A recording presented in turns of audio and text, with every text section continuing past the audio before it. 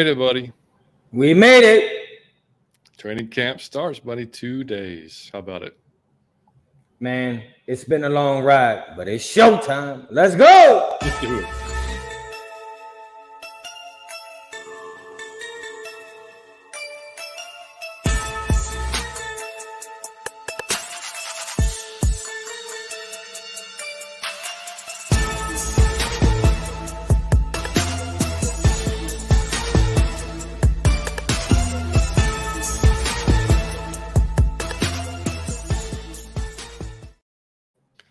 And welcome in to episode 114 of Out of Your Falcon Mind, Atlanta Falcons fan cast. My name is John, your host, joined by my co-host, my man, Mr. Mike Cottrell. What's going on, dude? I'm hyped, man.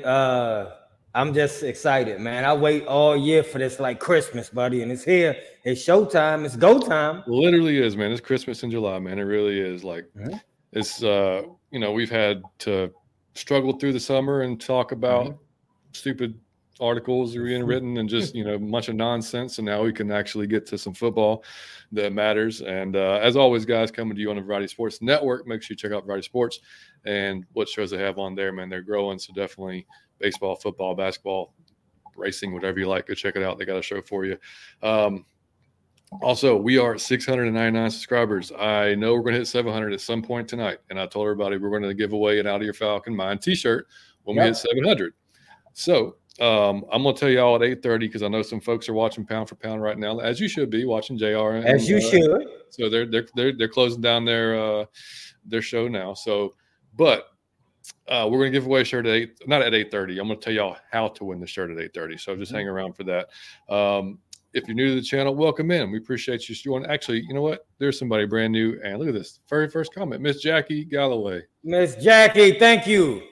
Actually, she found us through our guest, who I'm going to go ahead and bring in, Mr. Scott Kennedy. How's it going, buddy? Mr. Scott Kennedy. Jacqueline coming in and supporting the show, and I promise you we'll hit 700 tonight. Absolutely promise you. So make sure you're drop a link for your YouTube channel into all of them to make sure you're hitting mine, because we are simulcasting to two of my stations, my YouTube channel, and then Atlanta Falcons fans on All Falcons on Facebook. So should be lots of new audience, and happy to collaborate with y'all tonight. I appreciate you having me on. Yeah, Great man. to have you, buddy. Yeah, man, we appreciate you. I mean, we don't always get to see, like, I've been able to catch a couple of your live shows recently, but, due to work and whatnot, sometimes I can't always catch it, but I try to catch the replays always, So we really appreciate you coming on, man. But yeah, as I was saying, Miss Jackie just joined, I think she just subscribed today, and she joined on the Facebook group. So yeah, awesome to have her there. And we do have merch. Guaranteed 700. Scott just guaranteed it. I'll have to keep track of it. It's going to happen, ladies and gentlemen. I promise you. That's right. So, if you do want to check out some of the merch that we have, it is at bonfire.com/Out of Your Falcon Mind. You will find it there. And that's it. So, and also, Scott, we have some of our other creator friends have a creator kind of meetup thing. It's going to be happening on August 19th, 7:00 at the Taco Mac on Dallas Highway. I'll get you all the details, but if you can make it. I saw some of that. I think Smitty tagged me in it today. Yes. So we'll figure something out. What's nice is, I'm old enough to remember when there was no internet, and when all this started, everybody was kind of at each other's throats. Mm-hmm. It's like, you know what, we can work together and do better. Instead of trying to divide everybody up. But at the end of the day, we're all how do you say it? Atlians, ATLians, or there you go, ATLians. Yeah. We're all ATLians. That's right. Yeah, no, and it's just that's true. I mean, how we started. I mean, we've reached out to literally almost every creator out there they've been so generous and kind to us. So it's like, hey, this is great. That's how we've been growing. So it's just we try to just return the same to anybody else that wants to come on our show or vice versa. So, but yeah, it's great. But yeah, it's going to be. August 19th, 7 p.m. I put it on our Twitter today, which, by the way, if y'all want to know, it's Out of Your effing Mind. I couldn't do the entire Falcon Mind because it's too damn long. But so Out of Your effing Mind on Twitter, if you want to follow us there. Actually, let's just go say hello. Jalen, what's up, man? Good to see you. Jalen, what's up? Rise up. Dirty Fanatics, that's Chase. What's going on, Chase? Make sure y'all check out Chase's channel as well. Art, man, good to see you, dude. Art's going to be there on Thursday, too. You're damn right, buddy. Let's go. MacTown, what's up, man? Good to see you, man. MacTown. Harry said, "I don't really love the whole Rise Up slogan, but that shirt is fire." Appreciate it, man. Hey, man, it really is. It really is. Yeah, you know what? I mean, I wondered how long they're going to keep Rise Up, like especially the down years. I wondered, like, is this? Yeah. This is, I don't know. Maybe something different's going to come along. We'll see. Well, someone of mine said they had a problem with, I called them the birds. I mean, we're not the bird. I'm like, dude, when your hashtag's dirty birds, you're going to have to get over it if we refer to them to the birds every now and then. It happens. Yeah, exactly. I know. Miss Carrie, what's going on? Carrie, what's going on? So excited for the show tonight. Look, I'm on time again. Thank you, Carrie, for being on time. No more Walmart runs. I'm on time again. Back to my old ways. Just caught me slipping 1 week. Excited for Scott to be on the show. And we got Scott. Come on. Let's go. That's right. Yep. And we'll get back to the chat. Look, I'm going to be challenged by the hosting duties tonight, so y'all just bear with me in the chat. Scott, let's get to your Falcons fandom, man. So when did it start? When did you become a fan? How did you become a fan? All that good stuff. Well, I was moved down here out of the Midwest like everybody else was by my parents, in the late 70s, early 80s when there was a huge migration down here. So I was 5 when I moved to Georgia. And one of my first real memories was the 1980 season. And that was a 12-4 team. They beat the Philadelphia Eagles, who ended up going to the Super Bowl in the regular season. But in the playoffs, that 12-4 team blew a 14-point lead to the Dallas Cowboys when I was 7 years old. At the time, I didn't realize that was going to be a lifestyle choice for the next 46 years of my existence as an Atlanta Falcons fan. I've worked in media for years and years and years. And one of the phrases is you end up becoming more of a fan of the name on the back of the shirt instead of on the front of the shirt. So, I'm not a diehard like I used to be, but I'm here, I'm in Atlanta, and I'll always be paying attention to everything that's going on with the hometown team, running the Falcons podcast, interacting with everybody here. But I grew up to love the process of team building because, again, that was the only winning season the Falcons had in the 80s. Was that 1980 season. So until I was 18 or 19 years old, I didn't see another winning season until it was Jerry Glanville in those black uniforms. Yep. Yeah. So who was your favorite player when you first started watching? Early was probably William Andrews. Mm-hmm. And then it probably became, then I was asked earlier today, who was my all-time favorite Atlanta Falcon. I'm like, it was Jesse Tuggle, by far. Just, the true underdog. I think he was a walk-on at Valdosta State. Yeah. 5'10", undrafted guy, ends up, just becoming, the Hammer. Cool nickname as well. Oh, yeah. Lives in my neighborhood now. I live in his neighborhood. Let me rephrase. I live in his neighborhood. And they tried to kick me off the show. I'm not going to miss Scott, man. Come on now. I got to meet him because his son, when I was covering recruiting in Georgia, his son was coming out of Peachtree Ridge, was a pretty good quarterback, Justin. So I got to meet Mr. Tuggle. I got to meet Jesse and awesome. Do some, get to meet him a little bit. So Jesse Tuggle is my all-time favorite Atlanta Falcon.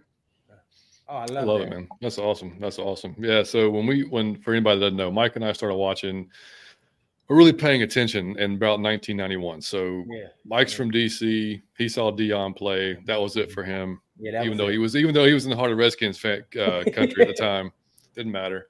I'm from Virginia, but my parents moved down here when I was 3. So they were basically telling me, like, my dad was like, you got to make a decision. It's going to be Redskins, it's going to be Falcons. I don't care. And I was kind of teetering. And then right before, I think it was the 92, was it the NFC Championship game, the Falcons and the Redskins. I chose the Falcons. They lost. Kind of like you, Scott. I was like, oh, shit, did I go wrong with this one here? Because this might not. But it's okay. Chose the Falcons, stuck with them ever since. Those were formative years. You mentioned Deion Sanders. So, again, I was 7 in 1980. We get to 1989, and I still had not seen a winning team with the Atlanta Falcons since that 1980 team. So I became a fan of the draft. The Falcons had the number 1 overall pick in 88. So that was when I really started paying attention to the draft, when they took Andre Bruce, number 1 overall. He had a decent rookie season. And then 1989 comes along. Number 1, Troy Aikman. Number 2, Tony Mandarich. Number 3, Barry Sanders. Number 4, Derek Thomas. Number 5, Deion Sanders. 4 of those guys are in the Hall of Fame. Yeah. So I'm 16 years old watching these guys there next year in the NFL, and I'm like, oh my God, this draft stuff is awesome. So, little did I know it's not like that every single year. But formative years. So that draft, and you're talking about Deion, in a way, that draft and Deion Sanders helped shape my career for the next, how old am I now? 35 years of my life. Wild. That's crazy. Shout out to Deion, man. He really did change a lot of people's lives. Jordan, what's up? Thank you, Jordan. Good evening, Falcons fam. Excited for this season. Hope everyone is doing well. Much love to all the Falcons content creators. Much love to you, Jordan, for always being positive, always rocking since day one. I love you, buddy. Appreciate it, Jordan. Yeah, man. Thank you so much, dude. Scott, I got to ask you a question.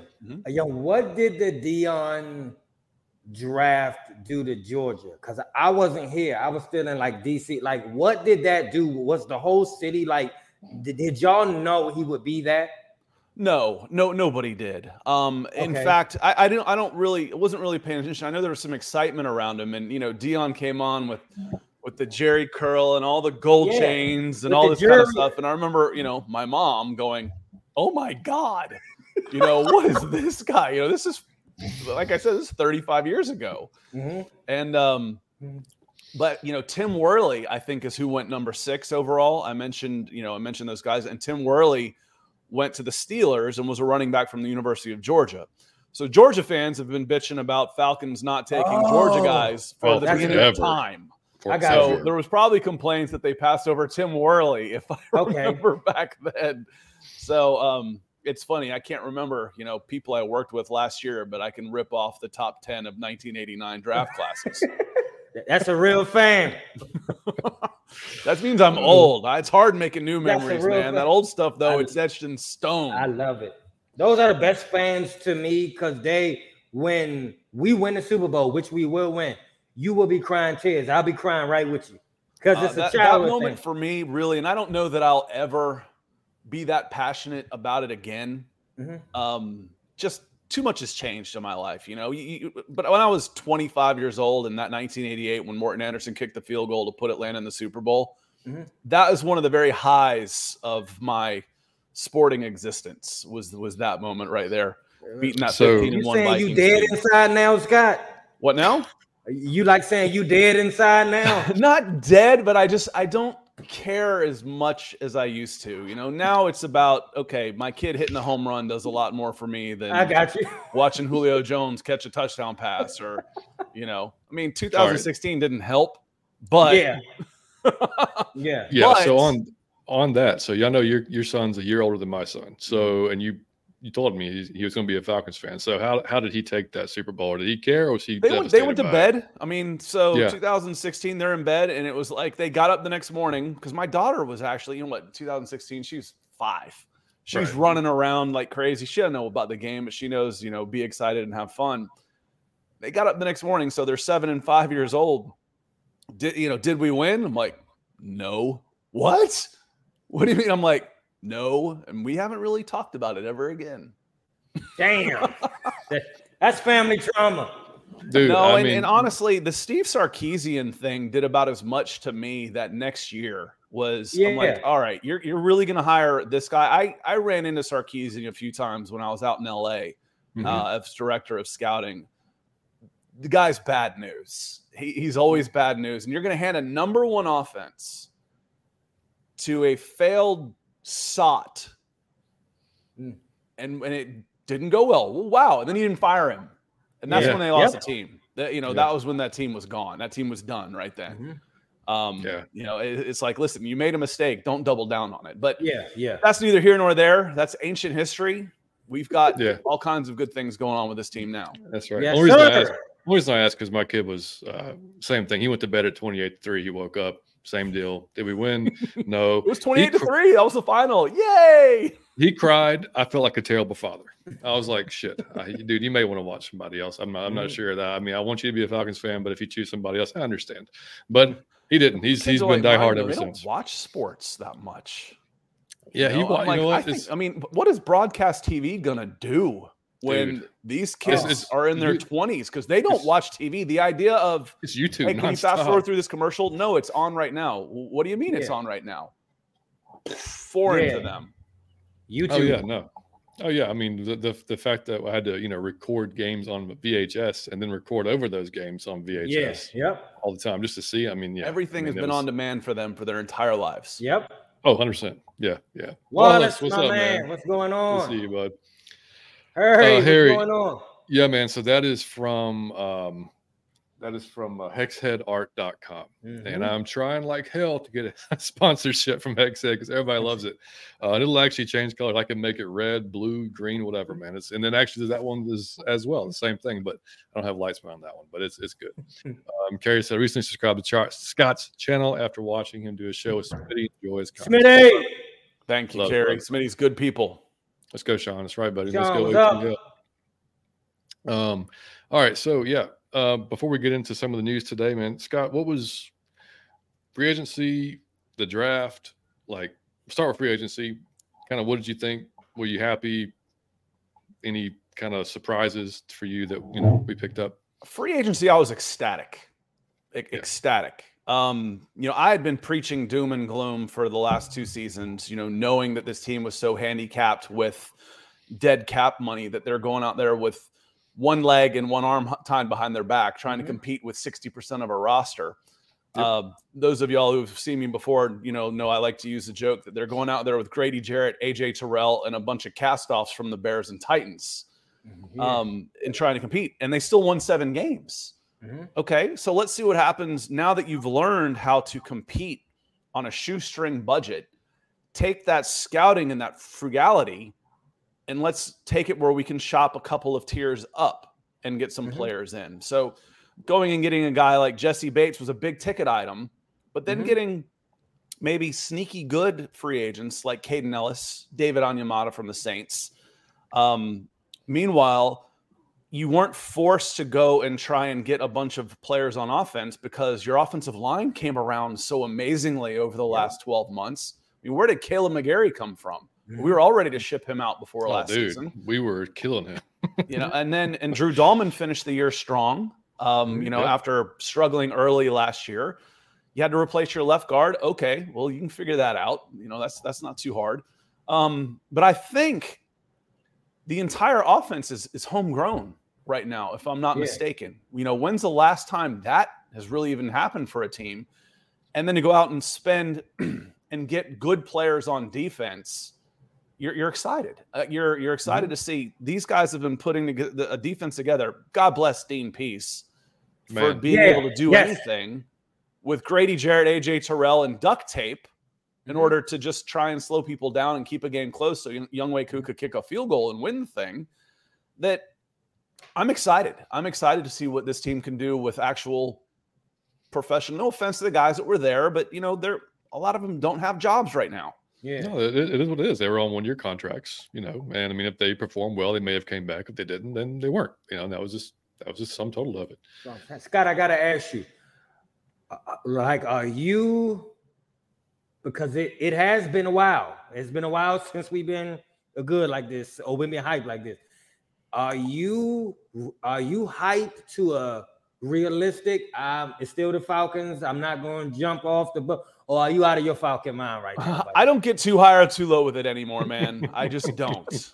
It's the way it is. I've been through too many ups and downs with teams that in another 10 years and after, you've had your kids and stuff and all this stuff, that I don't get too emotionally charged by the games like I used to. Plus, I'm a freaking curse, man. The Atlanta Braves are playing as well as they've ever played, and that's saying something. Every time I turn them on, they give up like 4 runs. Damn it, Scott. I'll go watch The Mandalorian or something and watch the box score. I distance myself from it a little bit. Plus, now that I'm working, because I always worked on the college side of things. My career was high school football recruiting and college football analyst. That now that I'm professionally involved with the NFL, it changes the way you view things a little bit. You try and take your blinders off, which isn't that hard as growing up a Falcons fan, because it's not like I was growing up trash talking people all the time. Right. Except maybe the Saints. Yeah. Of course. There you go. Well, to backtrack a little bit, so how did you get into, all Falcons? Like, how did that all come about? Just to kind of go back to your That's a long career. story. How I started doing All Falcons and the Falcons podcast was the latter part, last 10 years of my professional career, I was building networks for other people. So whether it was scout, 24/7 for Sports Illustrated. And I was kind of like the construction guy. Once the house was built, they didn't need me anymore. So I'm like, you know what? I need to build my own thing. So I got back into content, and I'm having a blast doing it. So I really started getting into my YouTube page, about a year and a half ago, and it's knocking on the door of 4,000 subscribers, and I haven't really hit it hard. But I've kind of just been kicking around. Do I like doing this? Do I like doing this? And I keep doing enough of everything to make a living, and I'm having fun doing it. What's the most fun, Scott? Out of all this the things is doing podcast, doing live chats with the fans and everything is by far the most fun thing. And sometimes I'm kind of moody. I don't know about y'all, but you don't feel like getting up. I don't want to be up. I don't want to be on. It's like working out. Yeah. I don't want to work out. And then when you do, you feel great. Like, why is it so hard to get up for stuff that makes you feel great, and it's so easy to do stuff that makes you feel like crap? That total insanity. I love it. Yep, absolutely. What's going on, Kira? Hey, good to see you, Kiki. Mom, what's going on? Make sure you check her out on One Time for the Fan. Please, we love you. Yeah, Air Marshal said William Andrews stuff. Yeah, that's my dad. Was my dad's guy too. He loved him. He had a son here, and he had a son here named Mike Andrews. It was in one of my first classes, like 03 or 04 when I started doing this. So I got to meet a lot of the former Falcons because they all had kids coming through the North Metro area. That's true. Yeah, that's true. I think Sean Bailey, Stacey Bailey's son, was class of 04 or 05, maybe.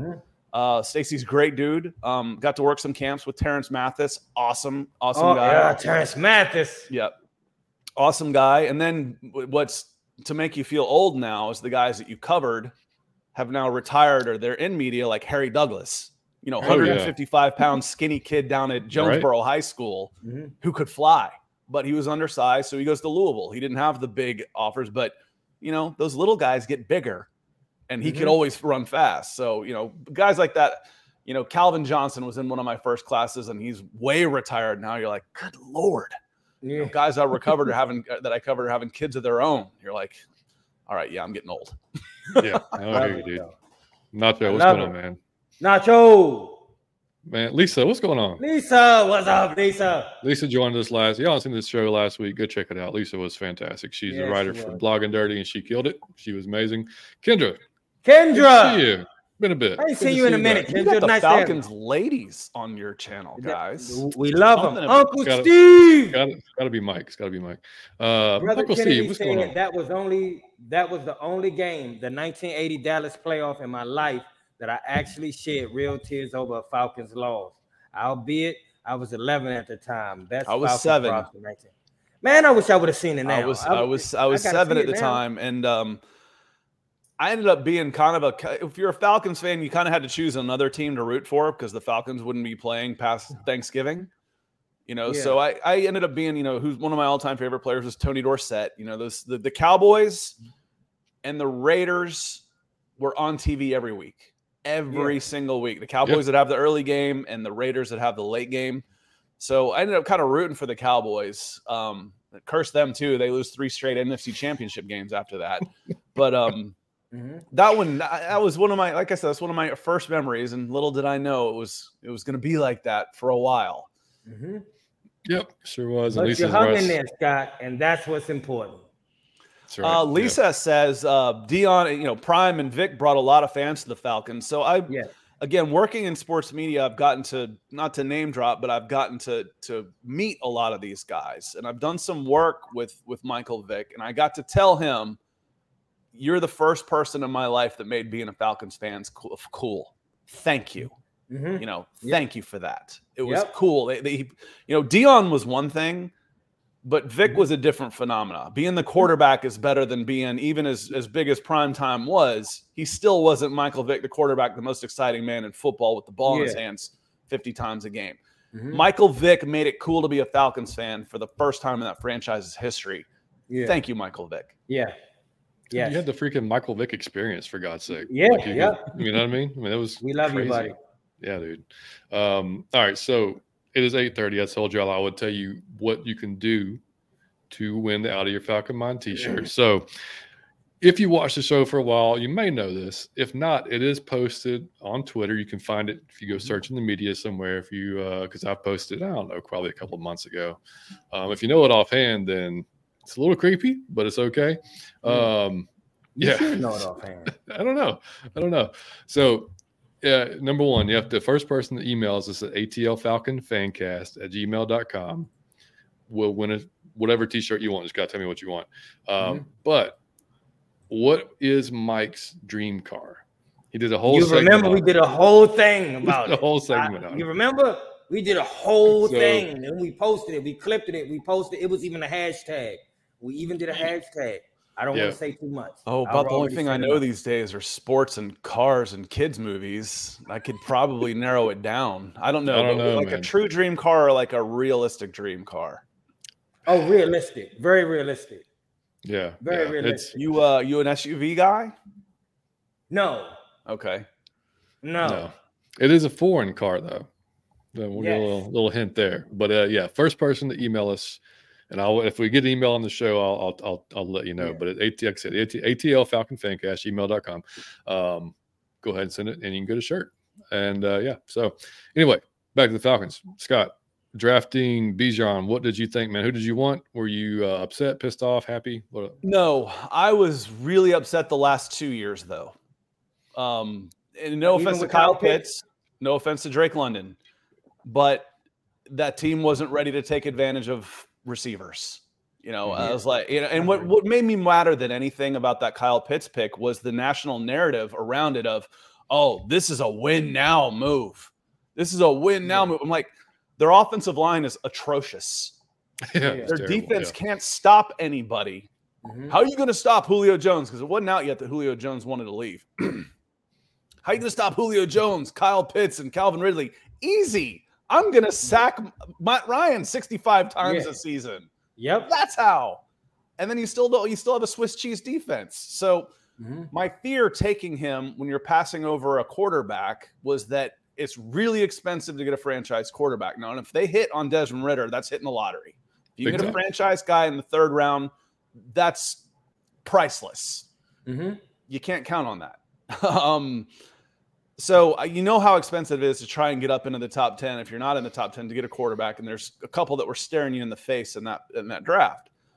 My fear was you'd run through 2 years of his contract, still not have the quarterback situation settled. Sounds familiar? And people are talking about, hey, Kyle Pitts is, he's been kind of disappointing. This team wasn't ready to use Kyle Pitts. They weren't ready to use Drake London. They might be now. But the thing about that is, on the long term, and that's what general managers have to try and think of. On the long term, Drake London turned 22 yesterday. Kyle Pitts is still 22 years old. Bijan Robinson is 21 years old. You've got an owner that will keep these guys in. We mentioned if you're, I use it as an age check. If you're complaining about Arthur Blank, you're probably younger than 35 years old. You didn't have to live through Rankin Smith when you knew as soon as they had a guy that was going to be any good, Deion Sanders was going to take off. They weren't going to pay the guy. Kyle Pitts, Drake London, Bijan Robinson for the next 6 to 8 years. Okay, I can get behind that. Now you asked me about Bijan.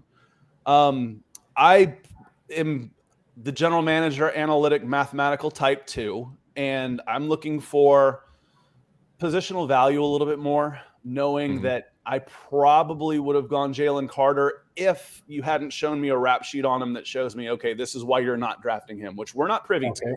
We don't know that, so I'm willing to say we don't know all that. But I probably would have gone Jalen Carter in that spot, knowing that he's really, really good in a position of value at defensive tackle like that. But trying to sell Bijan Robinson was pretty easy.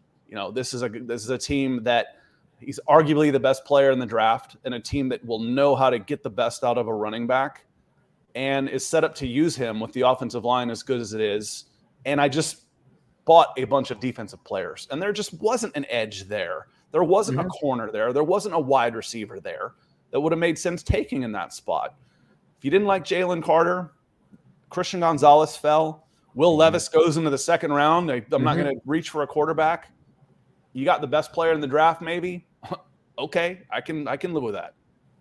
Yep. Yeah, those are our thoughts Yeah. too. I kind of wanted Jalen, and then as just like you said, I mean, when the stuff came out about him, and I started thinking, you know what, maybe, like you said, we don't have access to any of the documents that the team does, obviously, so we don't know what kind of behind the scenes thing they talked to him about or whatever. But if they thought that he wasn't 100% into football, then I'm not taking a chance. We had a guy that wasn't 100% into football, and that didn't work out too well. So. Yeah. So, and the fact, he may need to get some distance between Athens and. And Philly's in a position where they were drafting for a luxury. Absolutely. Philly could afford to take a big risk, big reward on a guy like that. And you know what? If we miss on it, we'll be all right. The Falcons couldn't afford that. Their roster's not strong enough where they could be taking flyers on number 8 overall. That's very true. And what I mentioned about, I wasn't thrilled about the Kyle Pitts pick. It had nothing to do with Kyle Pitts. I wasn't thrilled with the Drake London pick. It had nothing to do with Drake London. But if you keep stacking good players, forget everything else, you'll be all right. There's a saying in coaching circles. It's not guys you miss that kill you. It's guys that you get that can't play that kill you. So, okay, would you have been better off with Jamar Chase? Maybe. It's arguable. Most people would probably say, yeah, you'd rather have Jamar Chase than Kyle Pitts. Missing on not taking Jamar Chase isn't going to kill you if Kyle Pitts ends up being really, really good, which he is. That's fine. Drake London, Garrett Wilson. I don't care. Drake London can play. Garrett Wilson can play. Give me either one of them, and I'm okay with that. Bijan Robinson should be an instant star in this league. Should be. Yeah. Now I gotta ask you, Scott.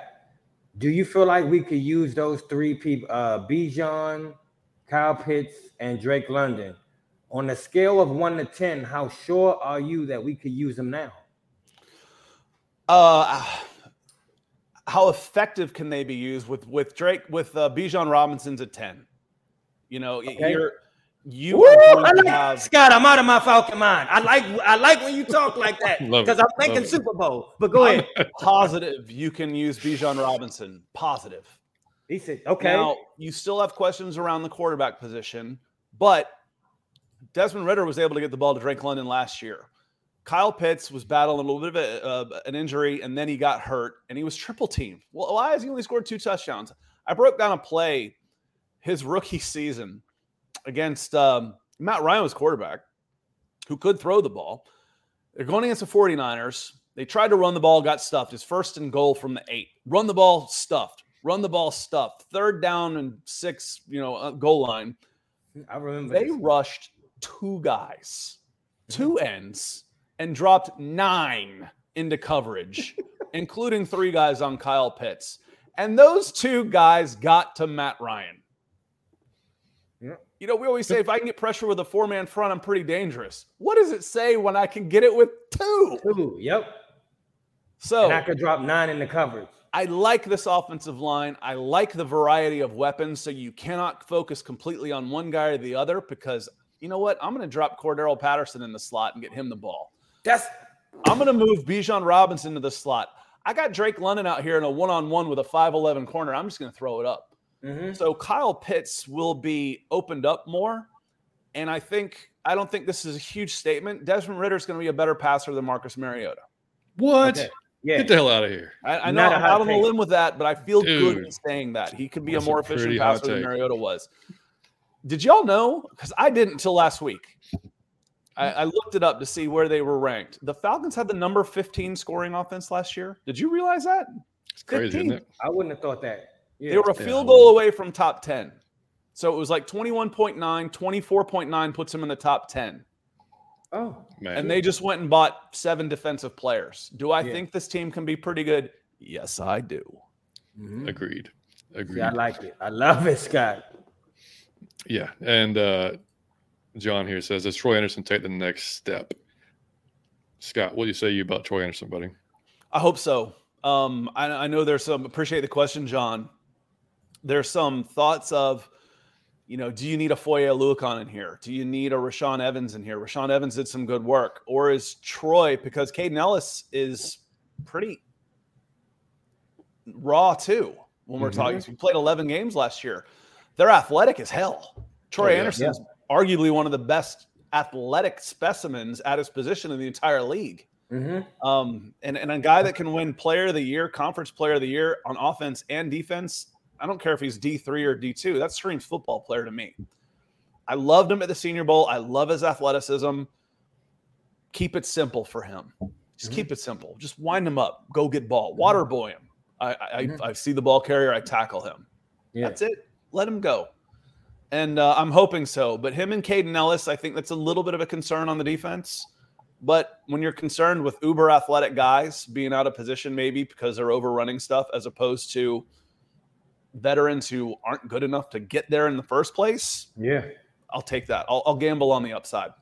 Yeah, actually, I picked Troy as my, I guess, not surprised, but like, step. He definitely going to take the next step this year because, I mean, he's a smart kid. We know that coming out of Montana, played multiple positions, quarterback, running back, multiple positions. Just he's got, I mean, to me last year, it just looked like the game needed to slow down from him. He was just kind of all over the place, like he was like just shot out of a cannon. Tasmanian devil. Yeah, he knew one speed, and that was it. He was going to go 100 miles an hour to whatever that was, So I think now, like I said, slow down a little bit, see how things go. But yeah, I could definitely see him. And people are talking about, they should bring back Rashaan Evans. Well, they can. He's still out there. If I was worried, if I'm worried about it, if I'm Ryan Nielsen and I'm worried about it, I could go get that guy. Yeah. They don't seem to be too worried. That's kind of the thing about Desmond Ridder. Y'all were talking about it on the top of the show, talking about having to write a bunch of these nonsense articles and stuff, talking about this stuff. The disrespect shown to Desmond Ridder has been unbelievable. My goodness. It's been a little crazy just how disrespected he's been for a guy that hasn't really he's unproven. Okay. Then why do you hate him so much? Yeah, why are you so sure he can't play? Yeah. Would you have this team as low as you did if Taylor Heineke was a quarterback? A proven veteran who's done some good things, who they don't want to play ahead of Desmond Ridder? Is that because they're just stubborn? Well, or because Desmond Ridder might be decent? And like you said yesterday, I think, or Monday, I'm sorry, on your show. Was that yesterday? Yeah, that was yesterday. How different would the narrative have been if he was drafted in the first round? Yeah. It'd have been like the same player. Where Will Levis was, because when I was doing mocks, I was taking Ridder with that second round pick a lot. When we were doing mocks last year. I was like, okay, we're going through the draft worked out where there were like 7 really good players that I liked, and the Falcons were picking 8. See what I mean about being a cynic? That's just the way it works. The number 3 in 2021 gets 3 first-round picks traded for him. Where are the Falcons picking? 4. Yep. Yes, we know. It's just the way it is, man. So when we were doing those mock drafts and that second-round pick, who did they take with the second-round pick last year? Troy Anderson, okay. Then I was taking Ridder with that pick a lot, because I was down at the Senior Bowl and got to watch all them play. I'm like, I like this guy better than – and that was strange because all the quarterbacks were there when a lot of times they're not. With that COVID year and stuff, all of the top quarterbacks were there. Malik Willis, Kenny Pickett, kid from Vegas, I forgot his name, had the bad knee. He was there. They were all there. Desmond Ridder. And, the question I got coming out was, what'd you think? And I was like, well, I'm sure more than ever, I don't want any of them in the first round. But I was still surprised to see how they fell. But I took Desmond Ridder in the second a lot. And like I said, how are people so sure? Well, there's questions around Desmond. There are questions, but why do you feel like you've got the answer that he can't play? Because that's been the narrative all year. Oh, yeah. Yeah, it's hilarious. We do have hang on, Mike. We got a winner. Miss Lisa Shepard won the T-shirt. Oh, she knew the answer? BMW i8. I love you, Lisa. Thank you.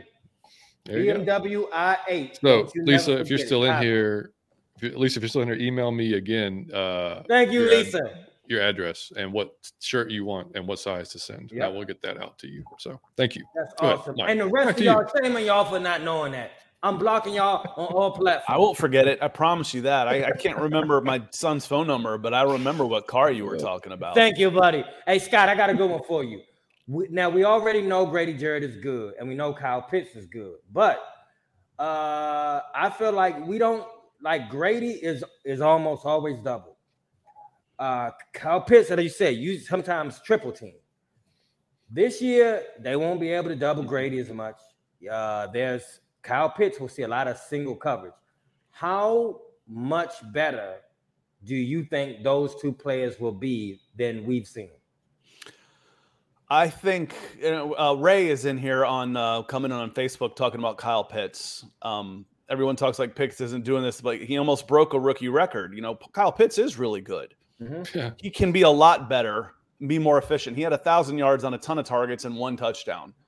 He can have less targets, more yards, and definitely more touchdowns because he's not going to be tripled. And you mentioned Grady in there. I'll never forget. I've got it bookmarked. I've got like 2 things bookmarked on my Twitter account. And one of them is Grady Jarrett was mic'd up.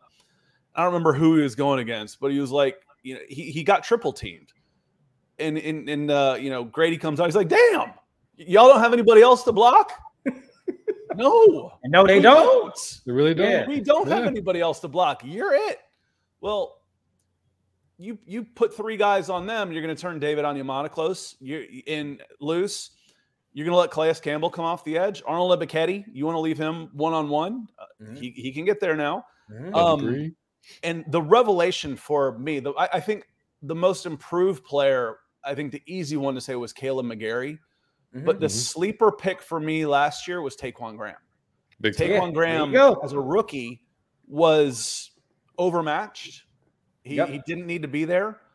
There were 3 of those guys that were thrown out there like that. It was Taquan Graham, Ade Ogundeji, and Jalen Mayfield. All 3 of them struggled mightily.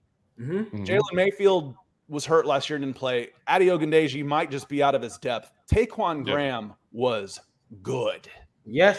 He was good. You come back, and we're starting to be, it can be one of 4 or 5 guys you have to start. There might not be anybody that gets 10 sacks on this team. But there might be 7 guys with 6 sacks. And Grady Jarrett will be one of those guys. Yeah, I'm totally fine with that. And we said the same Scott thing. will tell you that he's here, but Scott is out of his Falcon mind. Scott ain't had a negative thing to say. Yeah, I fucking love him. I love him. He's out of his Grady Jarrett is one of my favorite. Again, the underdog factor, a little too short, falls to the 5th. There's a relationship there with Jesse Tuggle. Sure is. Grady Jarrett he's a Falcon legend. When he's done, you just put his jersey up in the rafters. 100%. And on to some of the news from today. So Caleb Huntley was put on the PUP list, which is y'all know is a physically unable to perform list, and then he was waived. Waived, yeah, not too much after that. Huntley was waived. Yeah. They put him on the PUP list, and then they waived him. Thank you, Caleb. I was reading Josh Kendall said it wasn't even related to the Achilles. It was some other physical failed test that was happening. I mean, I figured it was just because he just couldn't play this year. But we get into these discussions about injuries, and muscle injuries follow ligaments and tendon tears like remoras on sharks. Oh, dude. Just because you're not able to beat that stuff up. So it's like, he had a setback after rehabbing from his knee injury. Yeah, he tweaked a hammy, or he strained a calf. Stuff like that happens all the time. But I was reading through, I think Michael Rothstein, ESPN, did out a 53-man roster, and he had 4 running backs on there. I'm like, I don't remember who the 4th one was. I didn't even commit it in memory because I'm like, they only had 2 active in week 1 last year. Right. And they've got 3 now. Yep. So Caleb Huntley was going to be challenged to be put on the 53 no matter what, because you've got 3 running backs already. One of them is an X factor in Cordell Patterson, but that's fine. I only need 5 or 6 carries from my number 3 anyway. That's all I want from Cordell Patterson. 10 touches a game. That's it. And so I think, seeing Caleb Huntley waived, it was a matter of if not when, because to get put on a practice squad, you have to get waived anyway. Yep. Yeah. So we may not have seen the last of Caleb Huntley. Until he's fully healthy. I would be monitoring him if I was another team and I needed a running back. Like, hey, come in here and work out for us, dude. Oh yeah. I mean, it's just that's just a tough, and Achilles is a tough one to come back from anybody, but especially a running back, especially one that. Dude, that guy is explosive as hell, and he's also obviously tough as hell because he stayed in the game and picked up a blitz on the next play with a freaking torn Achilles. So, but that was shout out to him for that. And everybody can relax. We signed Michael Pruitt to a 1-year deal, which we'll get into him in a little bit, talking about how this offense is going to shape up. But I really like that move, though. I really like him. I really like he's coming back. With Calais was placed on a non-football injury list. He was there at camp today. He spoke to the media.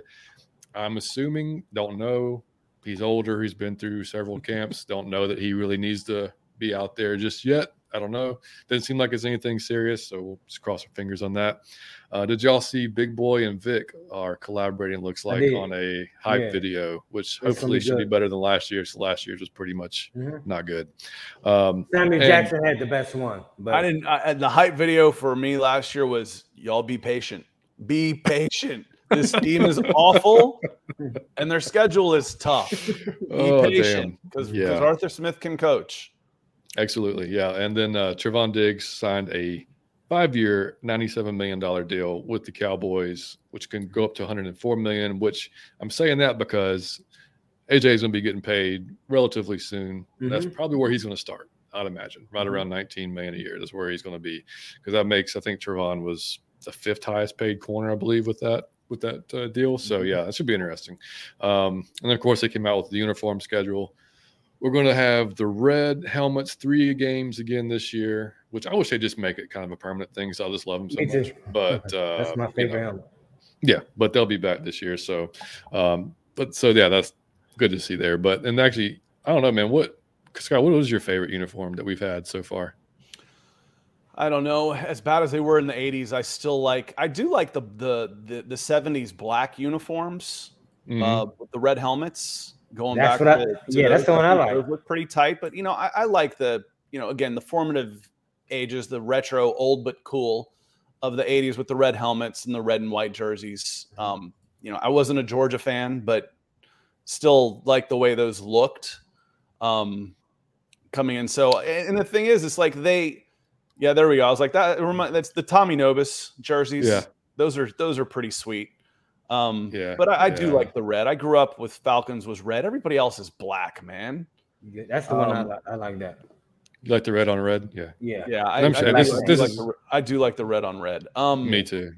This is courtesy of big deal out of it. You probably got your alert set on Twitter for Atlanta Falcons official tweets, and they put out like during the week of the red uniforms, they put out like 10 a day. Oh, it's almost red. We was like, guys, we like it. Why don't you just change it? Everybody likes this. Just change it. We're not going to agree on much, but one of the things we're going to agree on is we like the red. You're going to get like 90% approval rate on that one.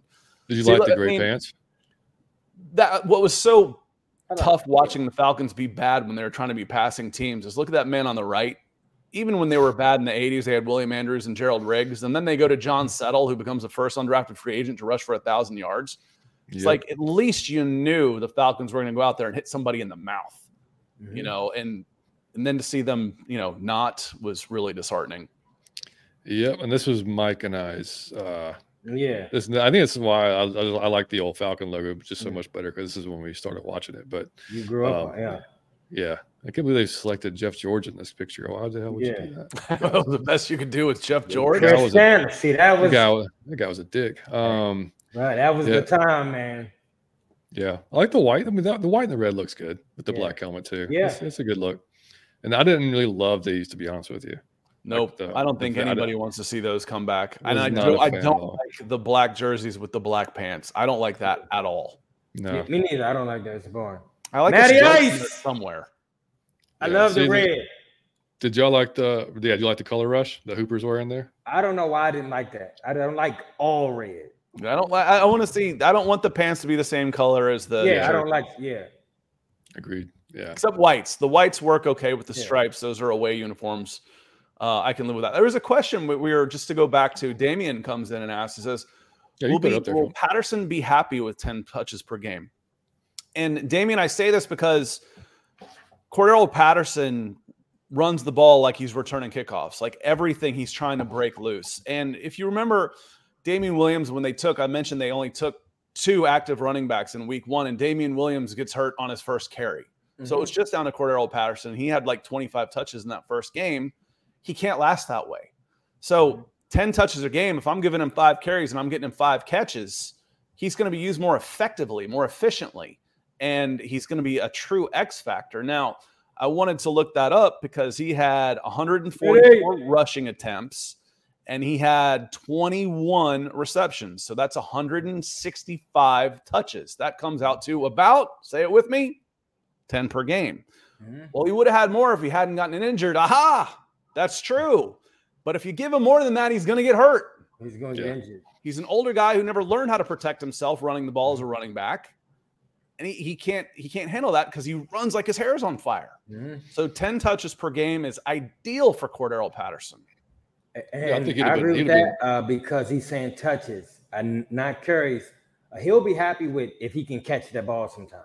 Right. He's electricity. If you tell him, I'm going to throw you some passes and you're going to get some swing routes or he going to get to throw or do anything, he'll be fine. Believe me.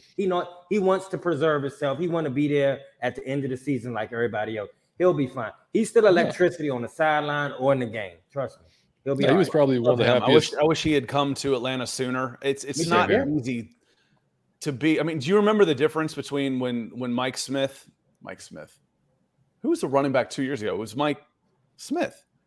Mike Davis. Mike Davis, thank you. Yeah. Mike Davis from Stevenson High School comes in, big grin, and by week 10, he was just a broken man. Oh, yeah. Just a blocker. Yeah. Every time he touches the ball, he's got 3 guys hitting him in the backfield. It was just a broken man, like worst season of my life. And Cordero Patterson's able to come out there and does everything with this megawatt smile. Yep. I mean, just light the place up. I'm like, that's not easy. And then F the money. This is where I want to be. Yep. It's not easy. We haven't had that in Atlanta. No. We haven't had guys like that in Atlanta. And it's a special thing when they behave like that. Yeah. When they want to be here, because this hasn't been the easiest franchise to play for my Falcondom. Yeah. No, of course not. Yeah. And I mean, he would have been, I would think he'd be one of the happiest guys in the world when we drafted Bijan. Being like, hell yeah, I can stay healthy the entire year. I can be, you guys saw it. Like, I mean, at the end of the last season, late in the games, when he wasn't hurt, I mean, he would wear down. He wasn't moving at the same speed as he was early in the season. So yeah, he should be preserved a lot better. He should be the number 2 receiver, really, like in the slot. And not the number 2. I mean, the number 1 receiver, Kyle Pitts, Drake London, 1-1A. And again, I don't want to pigeonhole these guys into positions because they're going to be lining up all over the place. Yep. I envisioned yesterday, was talking about it. I can actually see, as big as Drake London is, if you come out, if it's like 3rd and 3 and you come out in a dime package, moving Drake London and Kyle Pitts in as tight ends. Yeah. Right? You put their hands down and running over a defensive back right in front of you. So these guys are going to be lining up all over the place. So touches are the key words for me, not necessarily carries. Scott, I got to ask you this because this is really important to me. We've seen, because we can argue talent. It's some people that say, man, we overhyped with the players we got. They not as great as we saying they are. I could care less. But what I'm saying is, how do you feel about the new attitude that our players seem to have? Because you like Drake is a tough guy. Like, he caught some passes in traffic. Cordero is not running out of bounds. He's gonna try to run you over. Right. Tyler, I seen him carry 3 people on his back, like a bowling ball with legs. Troy Anderson will take your head off if you get caught in crosshairs. How do you feel about the new attitude? Because we used to run out of bounds. We were called soft. Like, we were the soft team. The team, if I'm gonna get hit, I'm dropping this. I don't want. Oh no. How do you feel about the team being a lot more tough and being viewed like that and playing like that? And who do you think we got that from? I think it started with the head coach, with Arthur Smith being a former offensive lineman and coming in and being a physical team and everything he's wanted to do. And I'm old enough to remember, watching these teams in the league cycle through. We're big, we're small and fast. We're big again. Okay. Yeah. It was small and fast. No, big and fast always plays. You give me a Julio Jones and a Calvin Johnson, they always play. But everybody's getting a little bit smaller and a little bit faster. So, okay, the offenses are going a little bit more smash mouth. And the Falcons were able to, even without a great passing game, they were able to line up and run the ball against anybody last year. Yep. And now they should be able to pass the ball a little bit better too. And it should be a more balanced offense. I think it comes down from your head coach. I think a lot of that, Mike, I think it's a great question, has to do with, you had a lot of guys on 1-year deals. Yeah, I got you. Out of necessity, you had to. You had to have guys that were fighting for their NFL lives because they were rescued off a practice squad. They had already been cut earlier this year. So the challenge for Arthur Smith is, can he do better with the expectations, with a higher level of player who's making enough money to say, you know what, I'll take this week off because you're getting fired. You know, which happens. These guys quit on you. I've got a contract. I've already made $20 million. Can you win with those guys? And I think they've established a culture and surrounded themselves with the right guys that they've kept, the Chris Lindstroms of the world, Grady Jarrett's of the world. It's been very, very, very particular which veterans they have kept around. Yeah, the captain. And I don't think that's an accident. Yeah. That's not an accident. You know, Deion Jones was a good player for a long time. He's gone. Yep. You know, Julio gone. Matt Ryan's old. You know, Julio was old. I get all that stuff, but there's been some decent players. There's like, no, go ahead, move on. You're not buying in, and you know we need the buy-in here. So they preach culture. They wouldn't let you say rebuild there. Yeah, they'd never say it, even though the whole world knew it was a rebuild. They never let anybody have any excuses. They never once complained about the salary cap. Yep. And Dean Pease came out last year, and remember when he was asked about it, said we're gonna change the way we do things around here. Yeah. You know, this daggum defense has been top 10 once in 25 years. That's gonna change. Yep. So I think it starts at Arthur Smith, and him and Terry Fontenot work together hand in hand. They're not boss and subordinate. They both report right to president of football. But I think that's an Arthur Smith thing, a former offensive lineman. Scott give good ass answers. I mean, ESPN, call Scott. You got the look. Come on, man. Scott for ESPN. Hey, another PR had a guess for you for your car. Oh, he gets to you go. Come on, man. BMW shout out to Lisa for knowing that. Millie Mills. What's up, little man? So that just segues us perfectly into the topic of expectations on Arthur this year and the coaching staff. Good article by Josh Kendall on The Athletic yesterday talking about, and basically it was just will more Falcons chess pieces mean more scoring in year 3 under Arthur Smith? Because Arthur's referred to players as chess pieces before, more than one occasion. He did it when he first was hired by Arthur Blank, and then just recently talking about it. And even when they were talking to Drake said, you're not going to know where any of us are.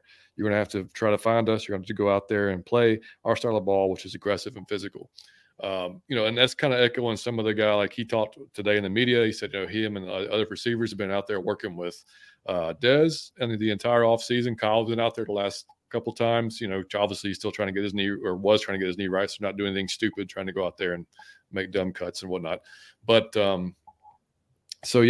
basically, Scott, when you're talking about the guys that, drafting Kyle, drafting Drake, at the points that we did, number 4, number 5, now Bijan, number 7, these type of players that, obviously offensive weapons, but you look at what Arthur could possibly do with them, and you kind of see now, kind of like, okay, you can kind of go back and look and say, like, okay, I kind of understand now. Like, I get why these guys were drafted when they were, because it wasn't for that season. It was for kind of like now and then going forward in these next few years. Because now, like you said, hopefully Dez is the guy, and we can really put together. Right. That's the question.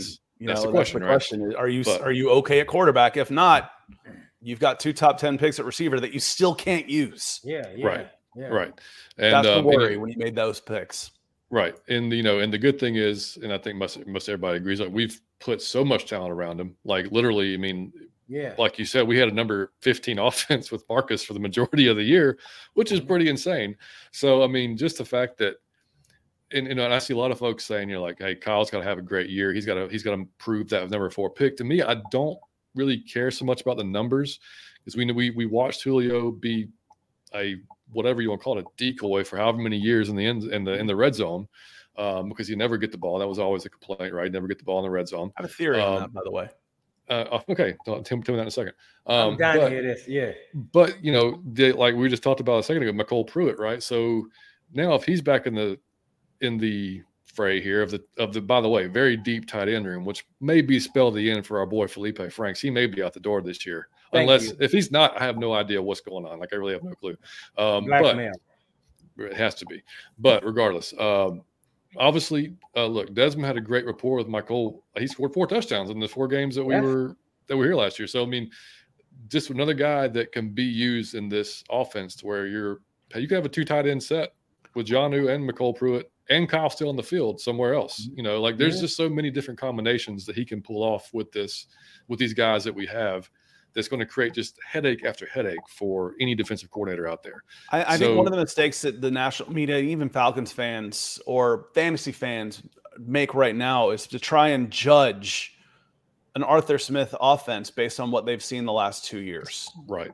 Because he's getting by with what they could. And with Matt Ryan and Calvin Ridley wasn't hardly even there. Your number 1 receiver that year is Russell Gage, for goodness sakes. And Kyle Pitts, a rookie.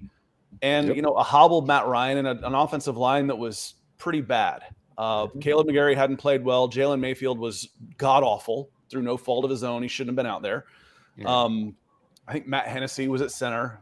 He wasn't all that good either. Jake Matthews has been nice and steady, but the offensive line was terrible. And I think Arthur Smith even came out and said a couple weeks ago, Matt Ryan was here just 2 years ago, and he wouldn't recognize a lot of the things we do now. Yeah. So fast forward a year, and you got Marcus Mariota limited at quarterback. The offensive line improved dramatically, but you're not sure of that the first 6 weeks of the season. Your number 1 is a rookie, Kyle Pitts, and then a rookie, and Kyle Pitts is hobbled a little bit, and then he's gone. But now you should be able to go out there with what is arguably the best offensive line in the NFL, top 5 unit. I think most people would agree on that. And then if I line up there, let's say I got a 2-minute drill at the end of the half, and I line up there, I got Tyler Algier in the backfield. And you mentioned him earlier, carrying guys around. He was like that in college. It's not a mistake that I think he was the number 2 guy for yards after contact in the NCAA. Oh, wow. That's a translatable stat. That's one of the few that moves forward. He's a guy that likes contact and breaks tackles. I can go Kyle Pitts, Drake London, Cordero Patterson, and Bijan Robinson in a slot in my 4 wide receiver single back offense. That's dangerous.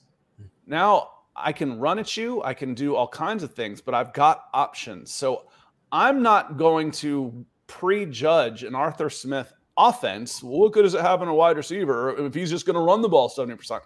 Man, he was trying to kill games last year. Let's limit the possessions, keep it close. See if we can get down to the 4th quarter and kick a field goal and maybe win a 17-15 game. They were just trying to survive the last 2 years. I think it's going to be very, very, very different. Great point. You're going to see more balance. You're going to see more vertical in the game. And you're going to see the ball spread around a lot more. Because you can't, like you said, I mean, and I don't think folks should worry too much about the individual numbers of whether it's Kyle or Drake, whoever. As long as we're winning and we're scoring points, I don't care. I don't care how many touchdowns he has. I don't care how many catches he has. I think that'll all just kind of come naturally with the offense because, I mean, as Damian says here, he said you need 2 dominant wide receivers really to use Pitt successfully. I don't know about 2 dominant ones. I just think. Yeah, I mean, how many teams have had 2 dominant wide receivers and a number 1 tight end? There's only so many guys you can double. I mean, on the field, you can talk about who the dominant tight ends are, and do they have 2 dominant wide receivers? Do they have a number 1? I mean, I got to go back to the days with the Cowboys. I was going to say the Cowboys and the 49ers dynasties, where they had Alvin Harper and Michael Irvin, and I don't remember wasn't Novacek. Jay Novacek. Jay Novacek. Was it Novacek who played with those guys? And then you go back to the 49ers dynasties with John Taylor and Jerry Rice and whoever, Dwight Clark was a receiver, but whoever's playing time, Brent Jones, I think, was playing tight end with them at the time. Brent Jones. Damn. You can do it. I can move Bijan into the slot. And if I get him the ball against any defensive back at 235 pounds, good luck. Good luck. He's got 6 yards just through forward momentum. And then one thing, Tyler, there's weapons out there. Is there a legit? I saw a big Twitter conversation about this team's not serious. Mac Hollins is your number 2 wide receiver. I'm like, fine, look at it, Jeff Tart. I don't care. At the end of the game, let's sort by number of receptions and yards, and let's see where Mac Hollins ranks. If he's higher than 5th, I'll be shocked. Yeah. I mean, I've said it before on the show. I could care less who wide receiver 2 is on the depth chart. It doesn't matter to me because it's going to be so interchangeable throughout the year. You're going to see Bijan lined up out there. You're going to see Kyle. You're going to see CP. And I mean, what you said about Tyler too. Tyler caught the ball a lot in college as well. I mean, they used him a lot on the backfield, which he can also catch. So, I mean, so that's another thing that people forget, that just because Tyler's out there in whatever package doesn't mean it's going to be a run. They could absolutely that could be a pass play, and that makes it even tougher. And that's the whole positionless football that Arthur wants to play. And we've heard it over and over again. We talked about it, a couple of shows ago. I love it because it's something that's so like, you just imagine if you're the defensive coordinator trying to figure this out. Like, okay, how do I bracket this? How do I stop this guy if I'm trying to double this guy? Like, there's so many things that can go wrong. Arthur is just trying to find space. He's just trying to create space on the field and get one of the guys open. And you saw that last year, even like I said, with Pruitt last year, with the touch. Well, actually, with the Desmond Ridder throw in the end zone too. I can't remember who it was. Dude was wide open. Yeah, and, like, he fooled the hell out of. I can't remember. I think it was the Tampa Bay game or it was the Arizona game. But you can see some of those types of plays already that he's ran that's been successful. And his first year was shaky. I thought still called it. He did the best he could with what he had. I thought he made a good improvement last year on his play calling. I expect him, just like the players, take another step this year, especially with the amount of who we have now. As I expect him that just to be ramped up even another notch. So I'm excited, man. I can't wait. I mean, and as far as the defense goes, Scott, what do you anticipate? John, hold on. Before we get in there, I want to hear his theory on why Julio wasn't getting them touchdowns. Not going past that. Why wasn't he, Scott? Unfortunately, Julio was used like a running back. You'd see there wasn't a ton of, most of his targets weren't way down the field. There were some, obviously, but a lot of times it was 3-step drop, slip screen. Yeah. And then he's working. It'd be 6 carries for 75 yards. Yeah. You get into the red zone and he's on the sidelines. Yeah. Because that you used him up to get him down there. I got you. Okay. That was part of it for me. It was like they used him as an extension of the running game.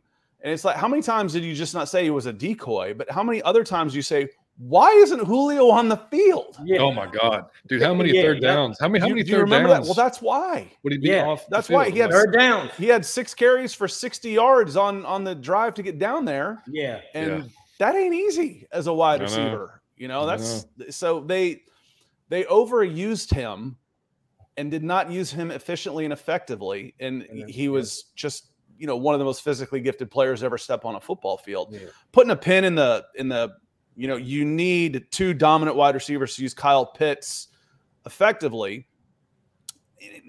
I'd still disagree with that. And Damian comes in and he mentions a really good trio was Julio Jones, Roddy White, and Tony Gonzalez. Mm-hmm. Use that same logic and just switch the names out. Yeah. You have to have 2 dominant wide receivers to use Tony Gonzalez effectively. No. Hell no. No. Tony Gonzalez is a beast. Tony Gonzalez was always going to be a beast. Yeah. Roddy White was really good. Julio Jones was really good. All of those guys individually were terrific players. They didn't need each other to be terrific players. The fact that all 3 of them were out there was pretty special. But Tony Gonzalez didn't need Roddy White and Julio Jones in order to be used effectively. He was a Hall of Famer before he came to Atlanta. Oh, big time. And Millie said, I'm sorry, Bijan has to prove it to me. Everything looks good in college, and I believe he can do it. Man, but he do this every show. But hey, I'm rooting for him, though.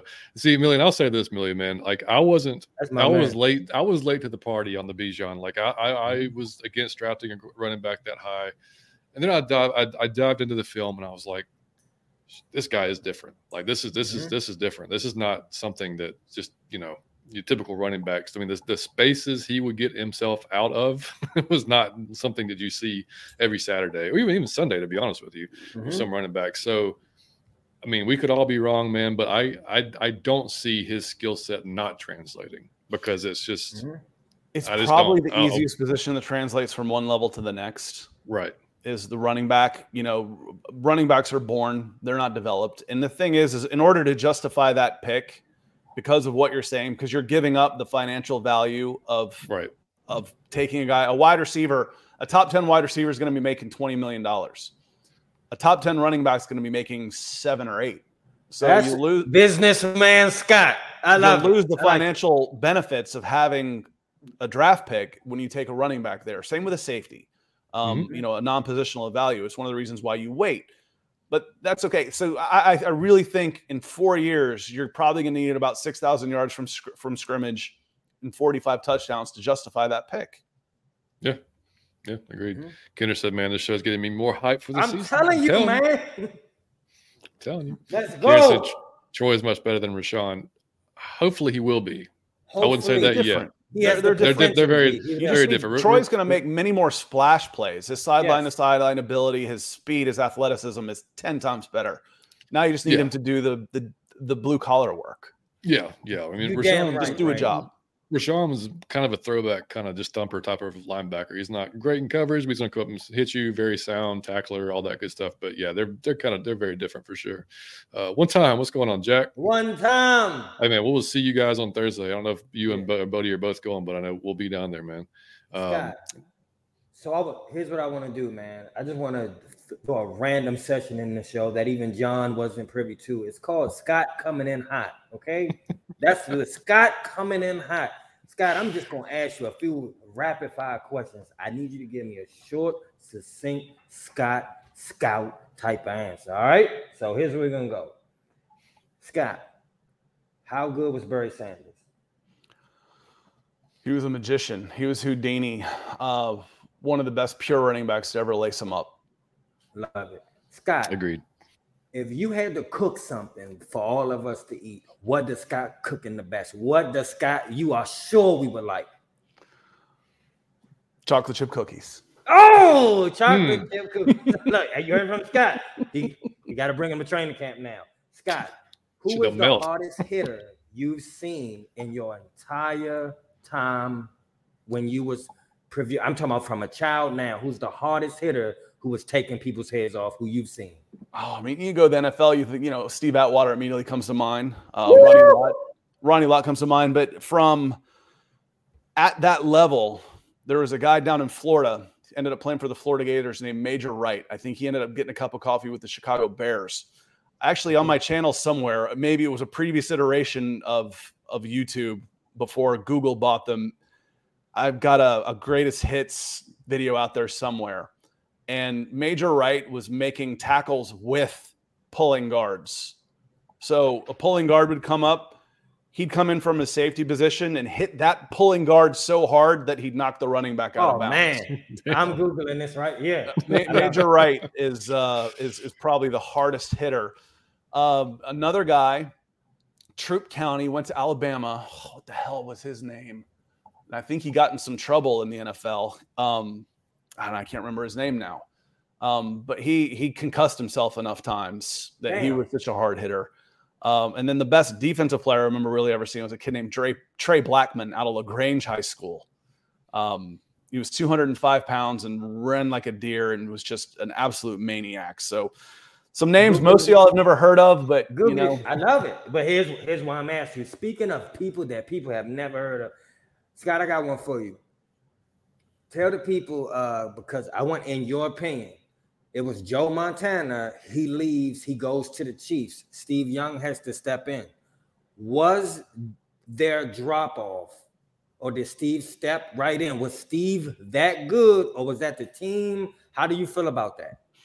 I think Joe was different. But again, I'm very loyal in my opinions. So it's going to be really hard if you got to knock out the champ. So, you can't get a draw against a champ. You got to beat him. Mm-hmm. And for me, Joe Montana was first for me. And when he goes in there and he's 3 or 4 MVPs, and it was just one of those things you just knew. If Joe Montana has the ball with 2 minutes left in the game, it was over. Yeah. So he would be my number one quarterback of all time would be Joe Montana. But Steve Young was really, really good. The scrambling ability, and Joe was a hell of a runner until he got older. People forget that.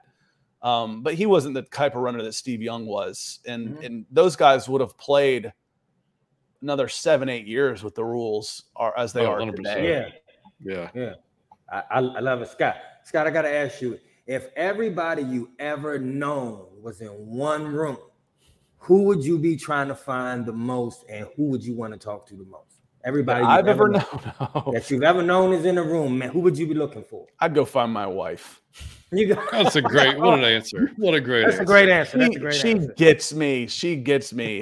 You know, it's I had a friend of mine, a younger kid I was kind of mentoring, was talking about something like, oh no, I don't want anybody smarter than me. I'm like, no, are you joking? Never underestimate not having to explain your jokes to the value of a relationship. You know, you'll think you'll say something funny and the person will be like, what? Huh? You're like, never mind.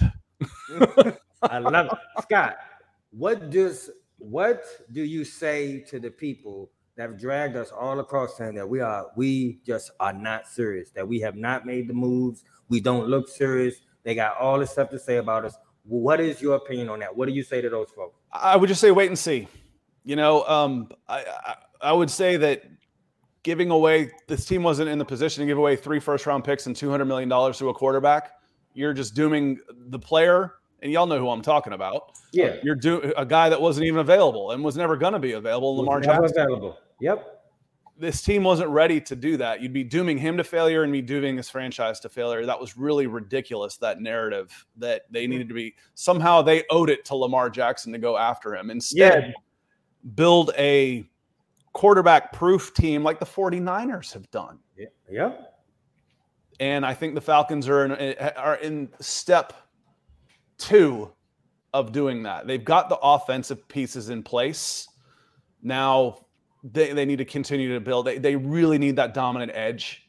That's the guy I think this team's missing. And then some of the new faces have to come together. But I would say you don't have the answer on Desmond Ridder. Nobody does. Let's wait and see. Scott, coming in hot. Scott, I got 2 more for you. Scott, I got a good one for you. Speaking of a missing piece, Scott, all your Falcon fandom through your whole life, I'm just give you this one. You can get any former Falcon you want. You don't got to worry about the age or the year or the price tag, but you can get any player from a former Falcon. You can bring him back at the peak of his talent to help this team this season, one season. Who are you bringing back? It could be from your childhood. It could be anybody you want, a former Falcon to help this specific team. My goodness. I think, again, the pass rush for the Falcons, I don't remember Claude Humphrey that well. Okay. But, you know, I would want to go, you know, Jonathan Abraham might be a good shout. What is this team really missing? Might be a dominant pass rusher.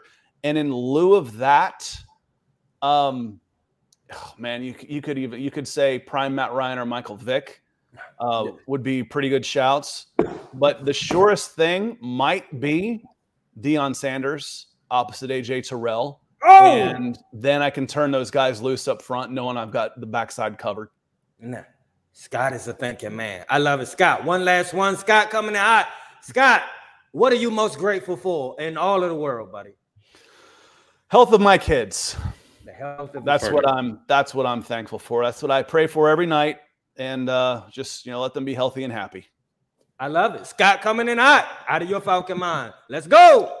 Here's one for you, Scott. Lisa said, how do you think Arthur Smith will leverage all of our offensive weapons? Any concerns that Smith will overthink things or he'll be okay?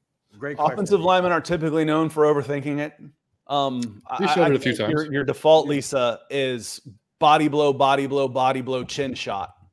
Yeah. So what I mean by that is you know, run, beat the guys up in front of you, bring those safeties in, bring those defensive backs in, get them thinking run, and then go over the top. Find my single coverage with my twin towers and find different ways to loosen them up where I can then hit the long shot.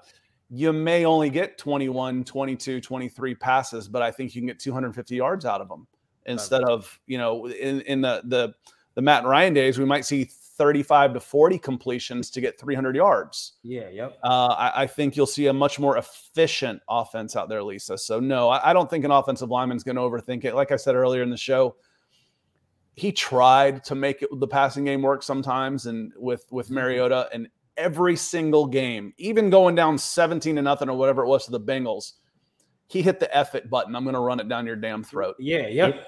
And he did. They did.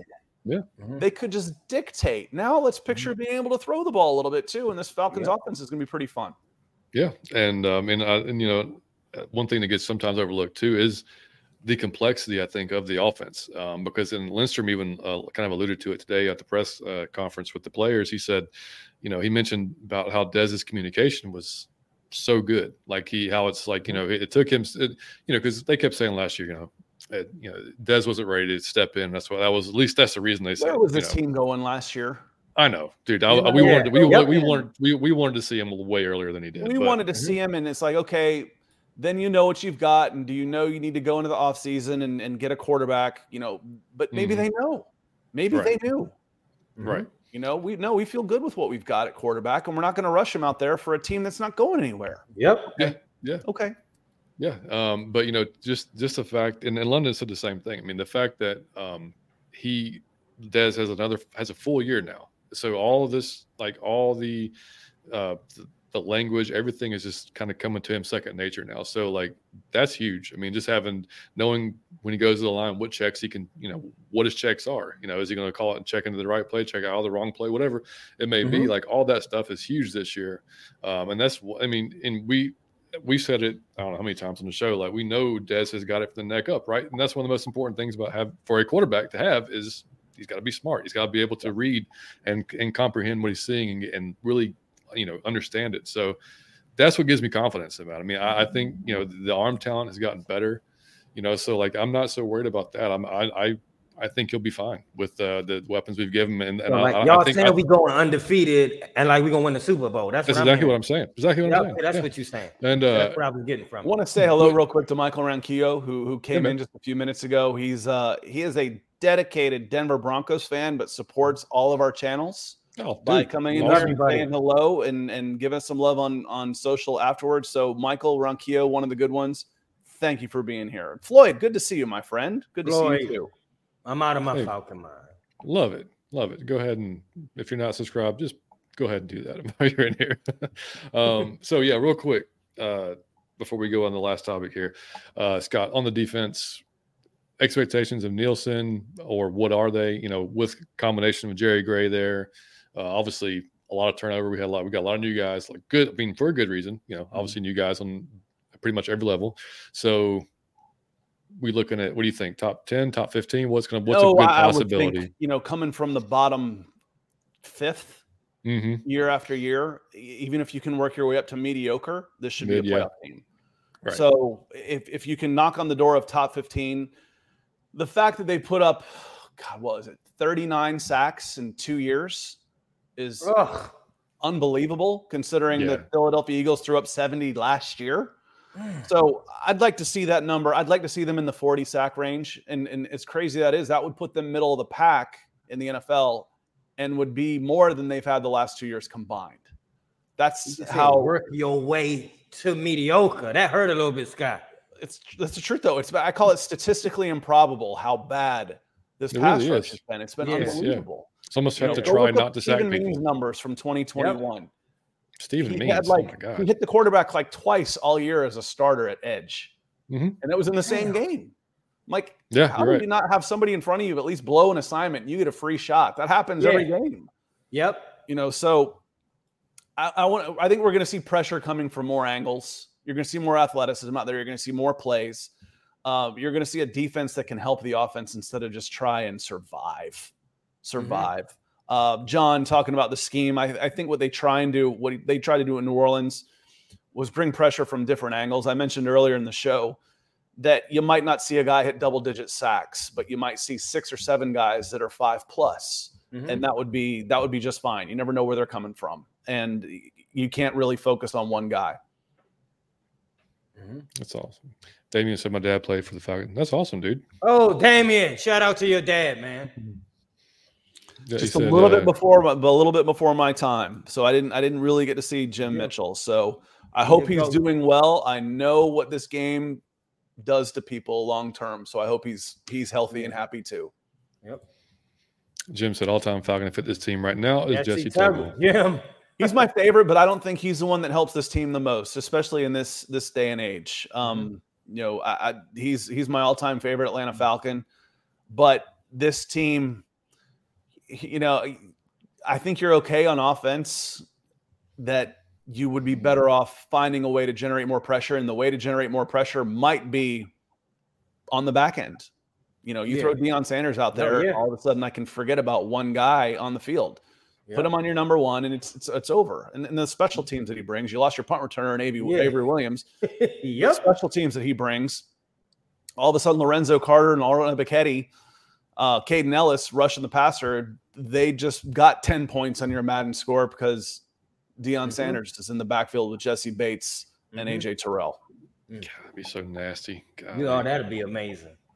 Yeah. No, that's one of the things I'm most excited about this year, just watching the defense improve. I mean, just seeing, you know, like you already talked about how Grady was so, you know, pissed off about not having anybody else to go after. I mean, like, you know, that's the thing. That won't happen this year because you're gonna have Anya Mata and Bud Dupree and Calais Campbell and Taquan Graham and possibly Eddie Goldman, you know, coming off the not playing for a couple of years, you know. So I mean, he may be reinvigorated and ready to go. Who knows? Regardless, we're gonna be so much deeper on the line.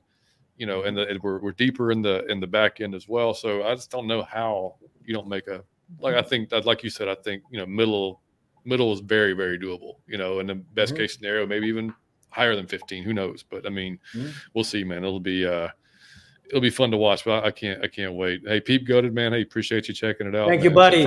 First time watching the stream live. Appreciate you, dude. Jim said, ladies and gentlemen, the time is upon us now. Name the Falcons defense. I'm pulling for great splits too. Let's come up with something. Let's come up with something for sure, man. And Pete Goodis said, what do you think about the camp battle at linebacker? I think it's kind of we kind of know who they're going to be. It's just a matter of kind of how they're, you know, I think it's going to be a big year for Michael Walker, not necessarily like statistically wise, but I think, you know, he's played a few different positions at linebacker now. He's played at will, he's played middle. I think he's even played a little bit at Sam. So he's been kind of all over the place, and he didn't necessarily excel when he had the green dot on his helmet. So I think this year he'll, with a more defined role, you might see the best out of him this year. I hope we do. I mean, that's another guy the late round draft pick we could really get a lot out of. We're hoping that Troy becomes that just stud middle linebacker. I'm assuming that, you know, we all hope that he is. Caden Ellis, like you said, going to be coming off the edge a lot of times probably. So I don't know. And then, you know, the other was Dorian Etheridge and Nate Landman, I think, so the two guys that are going to be in there kind of fighting for roster spots. So, yeah, I mean, that's kind of my take on it. All Dorian does is rack up 15 tackles a game in the preseason. He's a guy I've been rooting for every time. I was like, how is he not making the team? Sure does. You know, so hopefully it clicks for him one of these days. I've been rooting for him because he goes out there in the preseason and is typically the leading tackler every preseason. But he's still getting a check. This is his third year, I think, in the NFL. So he's still making a living. God bless him. Sure is. All right, so we're getting close to the end of the show here, guys. We're going to close it out with if y'all are new to our show, we do some fun things. We'll do like an underrated, overrated segment. We may pull something out of it. Could be Falcons related. It could be having nothing to do at all with the Falcons. And we do the same thing with in or out. So basically, we have something that you either be in or out on, and you can elaborate on it, or you can just leave it. You can just leave it as you're in or you're out, and that's fine either way. Mike, you want to start off? You want me to go, buddy? I will start it off because my first in or out is a question to Scott and also everybody in the chat, because you know what my answer is. I don't even have to say it. If you have 2 minutes in the game, you need to score a touchdown. You have to drive 80 yards. You need a touchdown. A field goal won't work. Are you taking Tom Brady to do it? Are you taking Joe Montana to do it? Are you taking John Elway to do it? Or are you taking Matt Ryan? Now, I don't need to answer the question because you know I'm taking. If he was in a wheelchair, okay, paraplegic, blind, I'm taking my man Matty Ice. To me, like no huddle offense, I've seen this man do it 100 times. But John Elway was also legit at doing that. So was Joe Montana, and you seen Tom Brady do it 100 times. I'm taking Matt Ryan. Who y'all taking? You need to score a touchdown. You got 2 minutes. I'm a Matt Ryan apologist because of all the hate he gets, but I have a question. How many times did he score touchdowns? He went and got game-winning field goals. He never did really do that. got the team into the end zone as often. 2 minutes in line, I already said Joe Montana for me. Joe Montana, see? Johnny Yates. I mean, so you said Matty. I'll say John Elway because he was John Elway. Yeah, he was something different too. At the time, he ran at a time that there wasn't a whole lot of running quarterbacks at all. Still, and sacrificed his body. He was a damn rifle for a arm. How old was John Elway when he won his first one in 1997? Oh, well, no, Oh, yeah. I love John Elway, man. Probably 34 years old. 34, yeah, 35, yeah, something like that. Yeah, Joe exactly. Montana was winning those things for a long time. All so, right. I mean, for me, the answer would either be flip a coin. There's not a wrong answer there, but Montana or Brady, I think, would be the most common answers there. I love it. Johnny Yates, go. So Pete Goat is this actually goes right into my in or out. D. Alford will win and keep the nickel position all season long. In or out, Mike? I'm out. Clark Phillips coming for him. Scott? We'll see. I don't know. I like the competition right now. I'm in on the competition. No, I'm in on competition. Haven't had. Oh yeah, for sure, yeah. So I'm in on the depth, which is spectacular. To be having that conversation. It's amazing. Instead of wondering, what is Fabian Moreau doing over there on the opposite side, running out of bounds when they're running his direction? Yep. Yeah, exactly. So yeah, so Pete Goddard, I'm kind of on the same boat. I kind of see Clark coming after that position. Yeah. Depending on how quickly he picks things up, rookie, it takes him a little bit to acclimate, but yeah, I mean, dude's a football player. We'll see. Mike, back to you, buddy. I got one. I got a question. Again, I want to know, are y'all in or out? I just thought about this, and I don't know if this is possible, if people do this. Have you ever had, because like if you grill your food, but it's always in the night or in the afternoon. Have you ever had grilled breakfast? Is like that a thing? Grilled breakfast sandwich or grilled whatever? So let me tell you, our boy Jay in the truck on our last show commented and said underrated was grilled PB&Js. I've never had a grilled PB&J in my life. Grill that? I think a griddle. You'd put that on a griddle. On a sandwich maybe even the air fryer, possibly. I don't know. Put it on a sandwich maker and squash it. Okay, I don't know. I do griddle all the time because going back to what would you make? I can make you waffles. I can make you breakfast. I can make you waffles and pancakes. But hey, man, when we win the Super Bowl, Scott cooking breakfast, buddy. I love it. Yeah, I just wanted to know, would you in or out on breakfast on the grill? I just wanted to try that one time. It would probably be good. Yeah. South Korea. I was vegetarian a bunch of years back, so unfortunately, it's kind of a height of irony. I'm really good on the grill, and I only grilled like during special occasions now. That's awesome. Paul said he was taking Montana, and then Millie Mills said Brady because the league was rigged for him, so it's a guaranteed win. Millie is insane. I knew he was. I love it. And again, picture Joe Montana in today's game. Oh, dude, yeah. Where you're not allowed to touch him, where they change a rule if you get hit. It's just Montana would have played till he was 45 too. Why are you so high on Joe? Like, what was it about Joe? Because you saw because you saw a lot of couldn't beat him. Man. You just flat out couldn't beat him. He again, there was never any feeling of any doubt at all the outcome of the game if he had the ball in his hands. And that is, to me, the greatest compliment you can ever pay a player.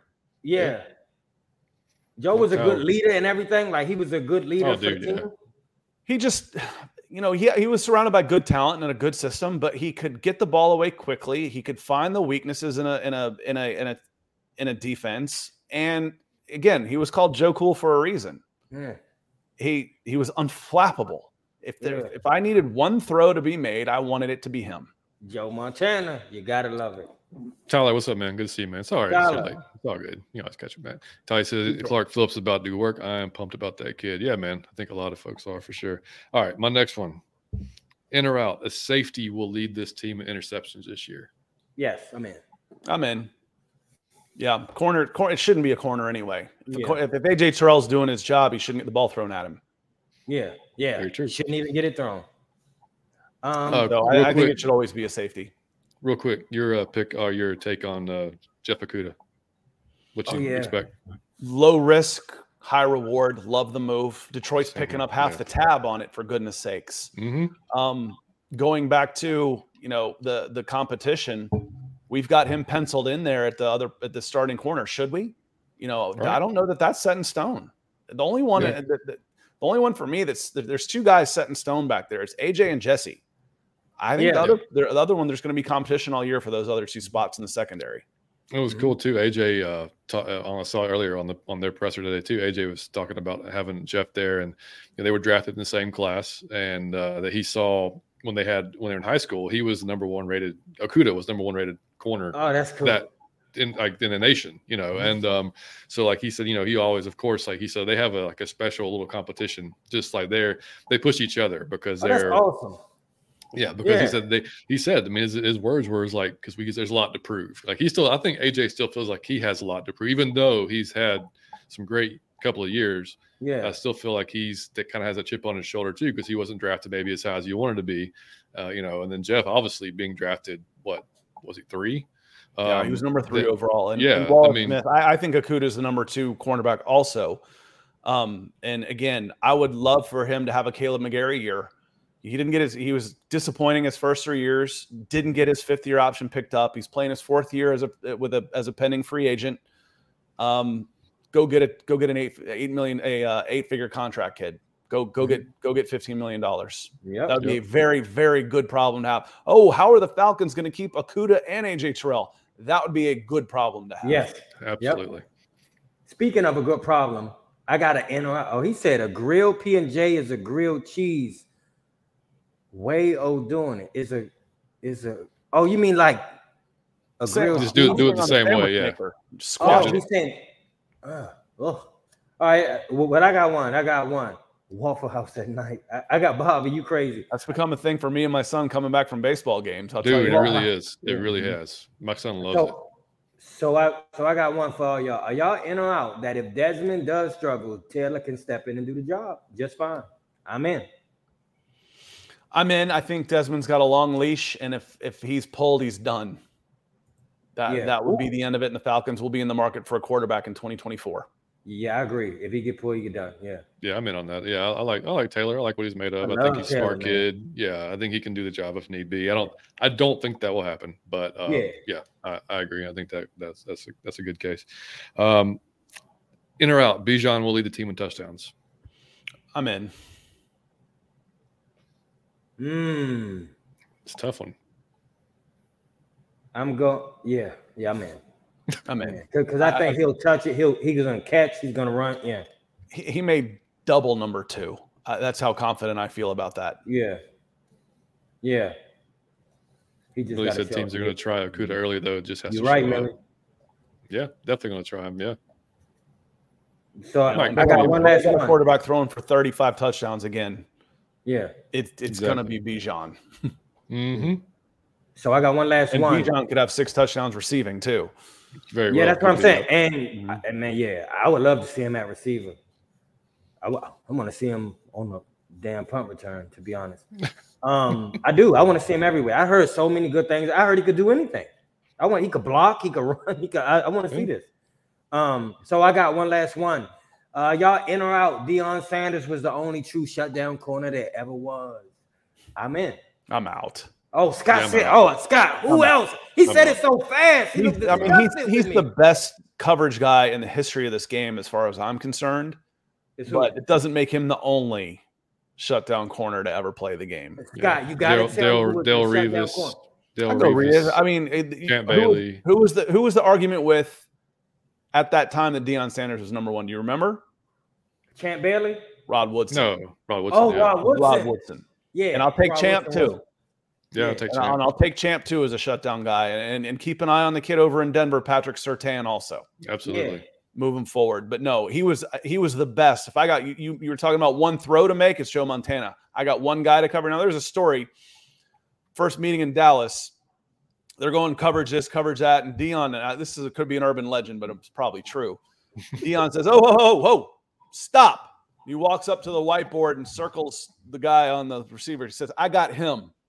Walks back and sits down. That's all you need to know. Damn. I don't need anything else. I got this guy. You guys figure out what you're going to do with the other 10. Yeah. Prime time. We love you. We will end it with this. In or out, the Falcons will have 10 or more wins this year. I'm in. In your gut. Like in your gut. 7. Scott said he's not hesitate, Scott, but you saying 10, like 10, 11, 12, or you saying 13, I'm at 14? 10 and 7 right now. So if you're going to say 10 or more and I say 10, I better say I'm in. There you go. I know you're in, Mike. 17 right? Undefeated, buddy. I'm 17, undefeated, Super Bowl. I'm not going no less than 17, buddy. No, I went through it yesterday morning on my show, and I was like, okay, I see 8 and 9 being on the table. I really can. if Desmond Ridder struggles and you've got some of these road games, 8 and 9 is on the table. Scott, I can't picture 7 and 10. But as I went through it, I still came up with 10 and 7. Yeah. Can you see 12, Scott? Yes. Just in your yes. Yeah. Oh. Yeah. I think 8 is the floor, and I think the ceiling is probably 12. Oh, love it. You know what?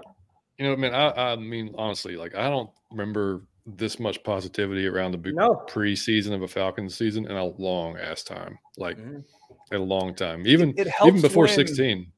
It helps when the absence makes the heart grow fonder.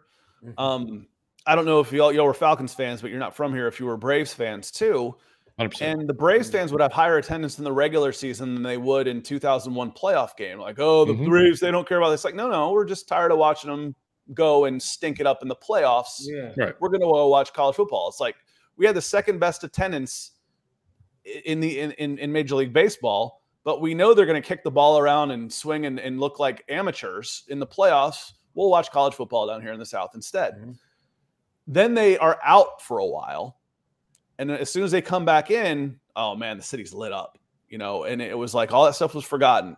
So the Falcons were really good for a nice stretch, but they haven't been good in 5 years. Yeah. Or even leading into 16. 6-5, and people are excited. Hey, they got a chance to be good again. Yeah, absolutely. That's and exciting. like I said, oh, dude, and like I said, even before 16, I mean, 15 was a little shaky with Shanahan's offense. And you remember Matt saying, like, when we figure this out, we're going to be unbeatable. I remember him saying that on the sideline. And this happened. They figured it out in 16, and it was, but nobody really, we didn't know what was going into it. And it was still, even with all the uncertainty around it, I think it's just, I mean, like Mike said earlier in the show, man, the attitude change, the culture change, everything about it, the players that we have, the coaching staff that we have, the kind of just, gritty, get after it type of guys. Like, that's just what we've been wanting. That's what we've been needing for so long, man. I can't wait. I think it's going to be a great showing. That the training camp's going to be awesome. I think there's going to be a lot of folks out there, what there should be. So yeah, we're going to have some fun, man. So anybody that comes on Thursday, make sure the three of us will be there. So come find us. Say, hey, we'll be out there. And sweating with 95-degree or whatever the hell it's supposed to be. It's gonna be hot as hell. So bring water and coolers and all good stuff. But Scott, dude, thank you for coming on tonight. Thank you so much, Scott. Well, I appreciate you having me. And we gotta do it again. Nice meeting some of y'all in the chat. So appreciate you hanging out with us tonight. Yeah, man. Same for anybody that watches Scott normally that's over here from his channel. Man, appreciate you guys tuning in. Yeah, if you like our show, come on back and watch us. We're typically, just so you guys know, we do a preview show during the season. It's going to be on Thursday because my kids' baseball practice. I just found out it's going to be on Wednesday, so we're moving our Wednesday show to Thursday. It's all. Well, I do morning shows. Hey, good call. Yeah. So the Scott knows baseball schedule is insane. So we, it always changes. So Thursday is going to be our preview show for that week going into Sunday.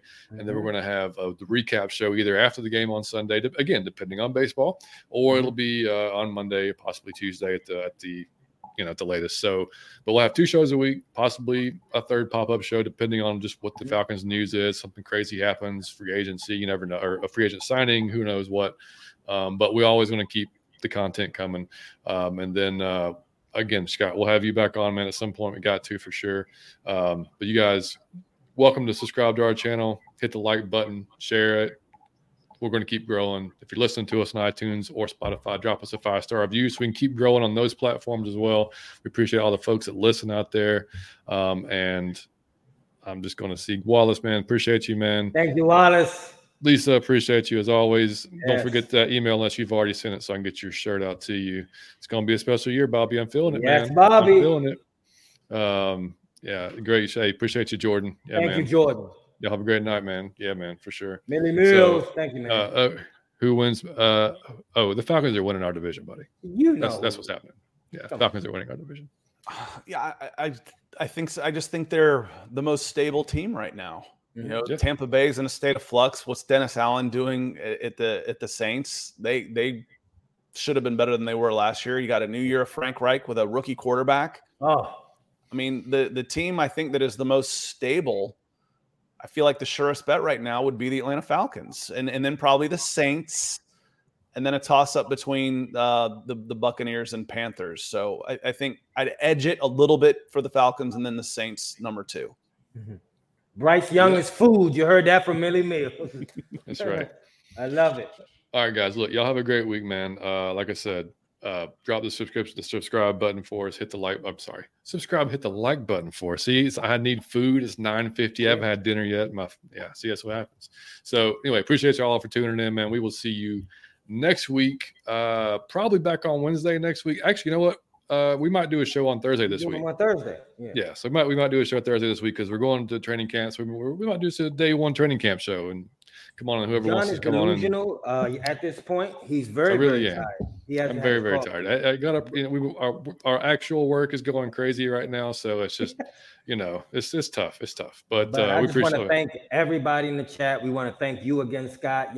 Can y'all go subscribe to our TikTok, our Twitter, our YouTube. Whatever the kids are doing now, Snapchat, but I don't know. Just go hit a button somewhere and do something. If it does hit it. I just know that much. Okay. I love you guys. Thank you. What Arthur say? Snap face or whatever? Was that with Belichick that said that? Snap face. Yeah, go follow us on Snap face. Yeah, and make sure the guys y'all in there that's our typical viewers, make sure y'all check out Scott's channel and subscribe to him as well. Please do. Great content. Scott, tell everybody where they can find you before we hit this. Yeah, you can hit me up at Scout Kennedy on Twitter X, or just go to youtube.com/Scott Kennedy if you want to find me. Both of those will work as well. Love it. Mike, take us out, buddy. We got to have you back on. We appreciate you, Scott. We appreciate the chat. Out of your Falcon mind. Peace.